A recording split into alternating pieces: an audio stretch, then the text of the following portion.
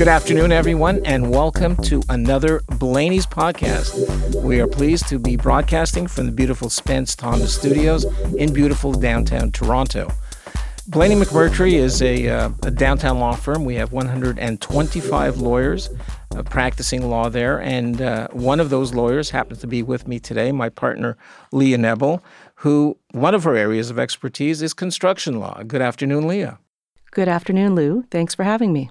It's always been a pleasure to have you, and I'm wondering whether we can talk about the new Construction Act as it now has been promulgated into force on July the 1st, 2018. Yes, there have been several changes to the Construction Lien Act legislation in Ontario, and you are quite correct. Some of the changes came in on July 1st, 2018, so this is a really timely topic, and hopefully your listeners will be interested. We hope so. One of the things that I know about the construction industry, because I used to dabble in it a bit, was that one of the most difficult things was getting paid promptly and on time. I presume that this Construction Act, and I hope it does, addresses some of those issues. Yes, that was one of the main reasons for substantive changes to the Construction Lien Act, which, by the way, is now referred to as the Construction Act. There seemed to be a trend in the construction industry in that contractors were not getting paid quickly, and the time to actually collect on their invoices was stretching out anywhere from 90 to 150 days, for example. And so there were a lot of people in the industry that lobbied to have the government put something in place so that they could be paid faster. The new legislation incorporates a mandatory prompt payment regime, and that's going to come into force on October 1st, 2019. Okay. So it's not here yet, but that is one of the major changes to the Act that owners, contractors, material suppliers should study up on and get prepared for. All right. Well, let's focus on the changes that came about a couple of weeks ago on July the 1st. So one of the methods available in the construction business is to place a lien against title to a property that you've provided material to. Has that changed? That has not changed. You still have the right to register a lien against title to a property if you haven't been paid. But what has changed are the deadline or the timeline for doing that. So under the old Act, you had 45 days from the last date of when you supplied services or materials to place a lien. There's also another triggering event, which is the publication of a certificate of substantial performance, which not all projects have, but when they do have that, you have to register your lien 45 days from the date of publication. Now, I know that there was another deadline under the old Act, which is something called perfection of the lien, and that usually, I think, was another 45 days after the lien period expired. Is that still in place? Yes, it is. The second mandatory step when you're registering a lien is you have to issue a statement of claim and also register something called a certificate of action on title to the property. And that's assuming that the land is not owned by the Crown. There's different rules when that applies. But you had 45 days to issue your statement of claim and register your certificate of action from the last date that you could have preserved your lien. That has now been changed from 45 days to 90 days.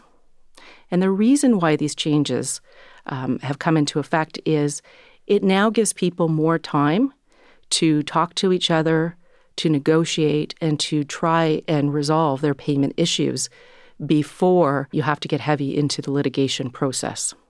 Okay, so that really the change, I guess, when I first thought about it, was just to give the construction supplier more time to register his lien and to perfect the lien. But I guess really it gives us more time, or gives the construction supplier more time to negotiate and resolve their problem. That's correct.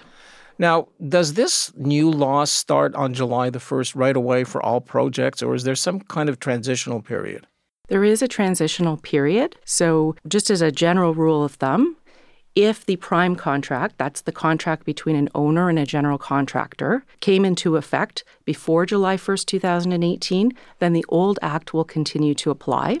Also, if a procurement process, that could be when a tender package came out and people started bidding on it, if that process has started prior to July 1st, then the old act will apply. And the old act will also apply if the supply concerns a leasehold interest. So, for example, if you supplied some material to a property that was being leased, if the lease was entered into prior to July 1st, 2018, the old act will apply. No, I've heard that there's another kind of tool that can be used by the construction supplier on a project, which is called a written notice of lien. Can you tell me what that was and if that's changed? Yeah, before registering your lien, you could send something. It's pretty much a demand letter, just letting people know that you are owed money on the project and that it's your intention to register a lien if you're not paid by a certain date. Now, the new act has something called a written notice of lien, but there's actually a standard form now that must be used if you're going to send one. So it's probably best if you speak with legal counsel to get a little bit more advice and information about that, to make sure that you are sending the proper notice. It's also not a substitute for registering a lien. So just because you send it doesn't mean that you don't have to do any of the other steps that we've been talking about today. When an owner has his property liened, other than paying for the work that is allegedly unpaid for, can he take any steps to vacate the lien or get rid of the lien from his property? Yes, and that's quite typical in a situation where an owner has a mortgage. It could be a default, and in most cases it's a default under a mortgage if a lien is registered against title to your property. So what will sometimes happen is the owner of the property will pay money into court, and that notionally vacates it and satisfies the lender. And that way, instead of the property being security for the lien claim, there's actually a pot of money in court as security for a contractor's lien. Under the old act, you would post the full amount of the lien plus 25% for costs up to $50,000. That has now changed under the new act. You still post the same amount of the lien, but the 25% costs has now increased from a maximum of $50,000 to $250,000. Now, we've also heard terms mentioned when we are talking about the Construction Lien Act, about a holdback. Can you tell me what a holdback is and whether that issue has been addressed by the new act? Sure. A holdback is pretty much what it sounds like. A payer on a contract is required under the act to hold back 10% of the value of services or materials as they are supplied under a contract.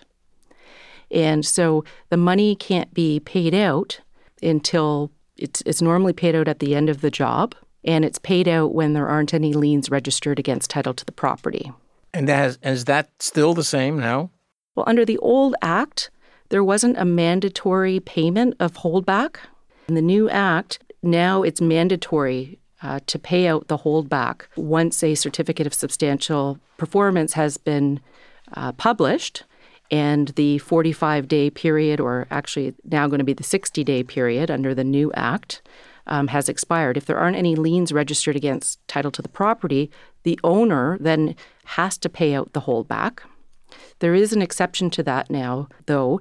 If the owner publishes something called a notice of non-payment of holdback, up to 40 days after publication of the certificate of substantial performance, and then gives notice to the contractor within 3 days after publication that they're not going to be paying the holdback, then they can keep it and they don't have to pay it out until whatever dispute they have with the contractor has been settled. One of the technical issues that have arisen when lawyers get involved in a lawsuit or in a case involving construction liens, and that usually means there's going to be a lot of quibbling and a lot of discussion, is when a supplier is entitled to a lien. And under the old act, they talked about supplying material to an improvement. And I understand that that's been addressed and changed to some extent to talk about something called a capital repair to land. Can you tell me what that is and how that changes things? Yeah, what a capital repair to land is it's any repair intended to extend the economic life of a building or to improve its value. So if improvements are done during the life of the building, so if capital repairs are done, those are now lienable. It used to be questionable whether they were lienable under the old Act, but under the new Act, you still can't lien for just day-to-day repairs or maintenance services. All right, and that still stands today. That's correct. Okay. So one of the other issues that we talk about in the Construction Lien Act is something called a trust fund. And there were certain requirements for a trust fund. And I recall when I did some construction law, and I don't do it anymore because I leave it to you, Leah. You're the expert. But I do recall that there were some obligations on the part of a contractor or a subcontractor to keep separate and distinct accounts for each project. Has that been changed by the new law? That has been changed. You are correct. There was a requirement for project-specific bank accounts, but now you don't have to maintain separate bank accounts. The bank account has to be in the name of the trustee, so the person who's responsible for keeping the holdback funds, for example. And there are new requirements. You have to keep written records that detail the receipt, payment, and transfer of those funds for each project. Right. So you need to be mindful of that with the changes to the new Act. One other thing that I should mention that's a little bit different is for lien claims under $25,000, they can now be referred to small claims court. So that, in some cases, it was a bit of a deterrent. It was very expensive for somebody to register a lien if the amount was under $25,000 because you would go through the regular court process. But now there's the option of having it referred to a judge of the small claims court. Now, registering a lien, it seems rather easy and when you think about it, but are there issues and technical requirements that a layperson should be aware of before they try to do it themselves? Well, most liens now in Ontario can be registered from a computer. You don't have to physically take your claim for lien in all cases to an office of where the land registry office is. So, yes, I think a layperson has to be mindful of whether or not they even have lien rights before they register a lien, and they have to make sure that they're still in time. So we would recommend that you do contact legal counsel for some advice prior to registering a lien. And certainly our firm has registered many liens and would be happy to assist anyone with questions or to register liens. With that in mind, Leah, I'm sure that everyone who listens to this podcast will call you up as soon as they have any problems. You can find Leah's phone number and email address on our website at blaney.com. Leah, we will be back for part 2 of this when the new legislation comes into play, part 2, and we'll continue this discussion. Thank you very much. Thanks, Lou.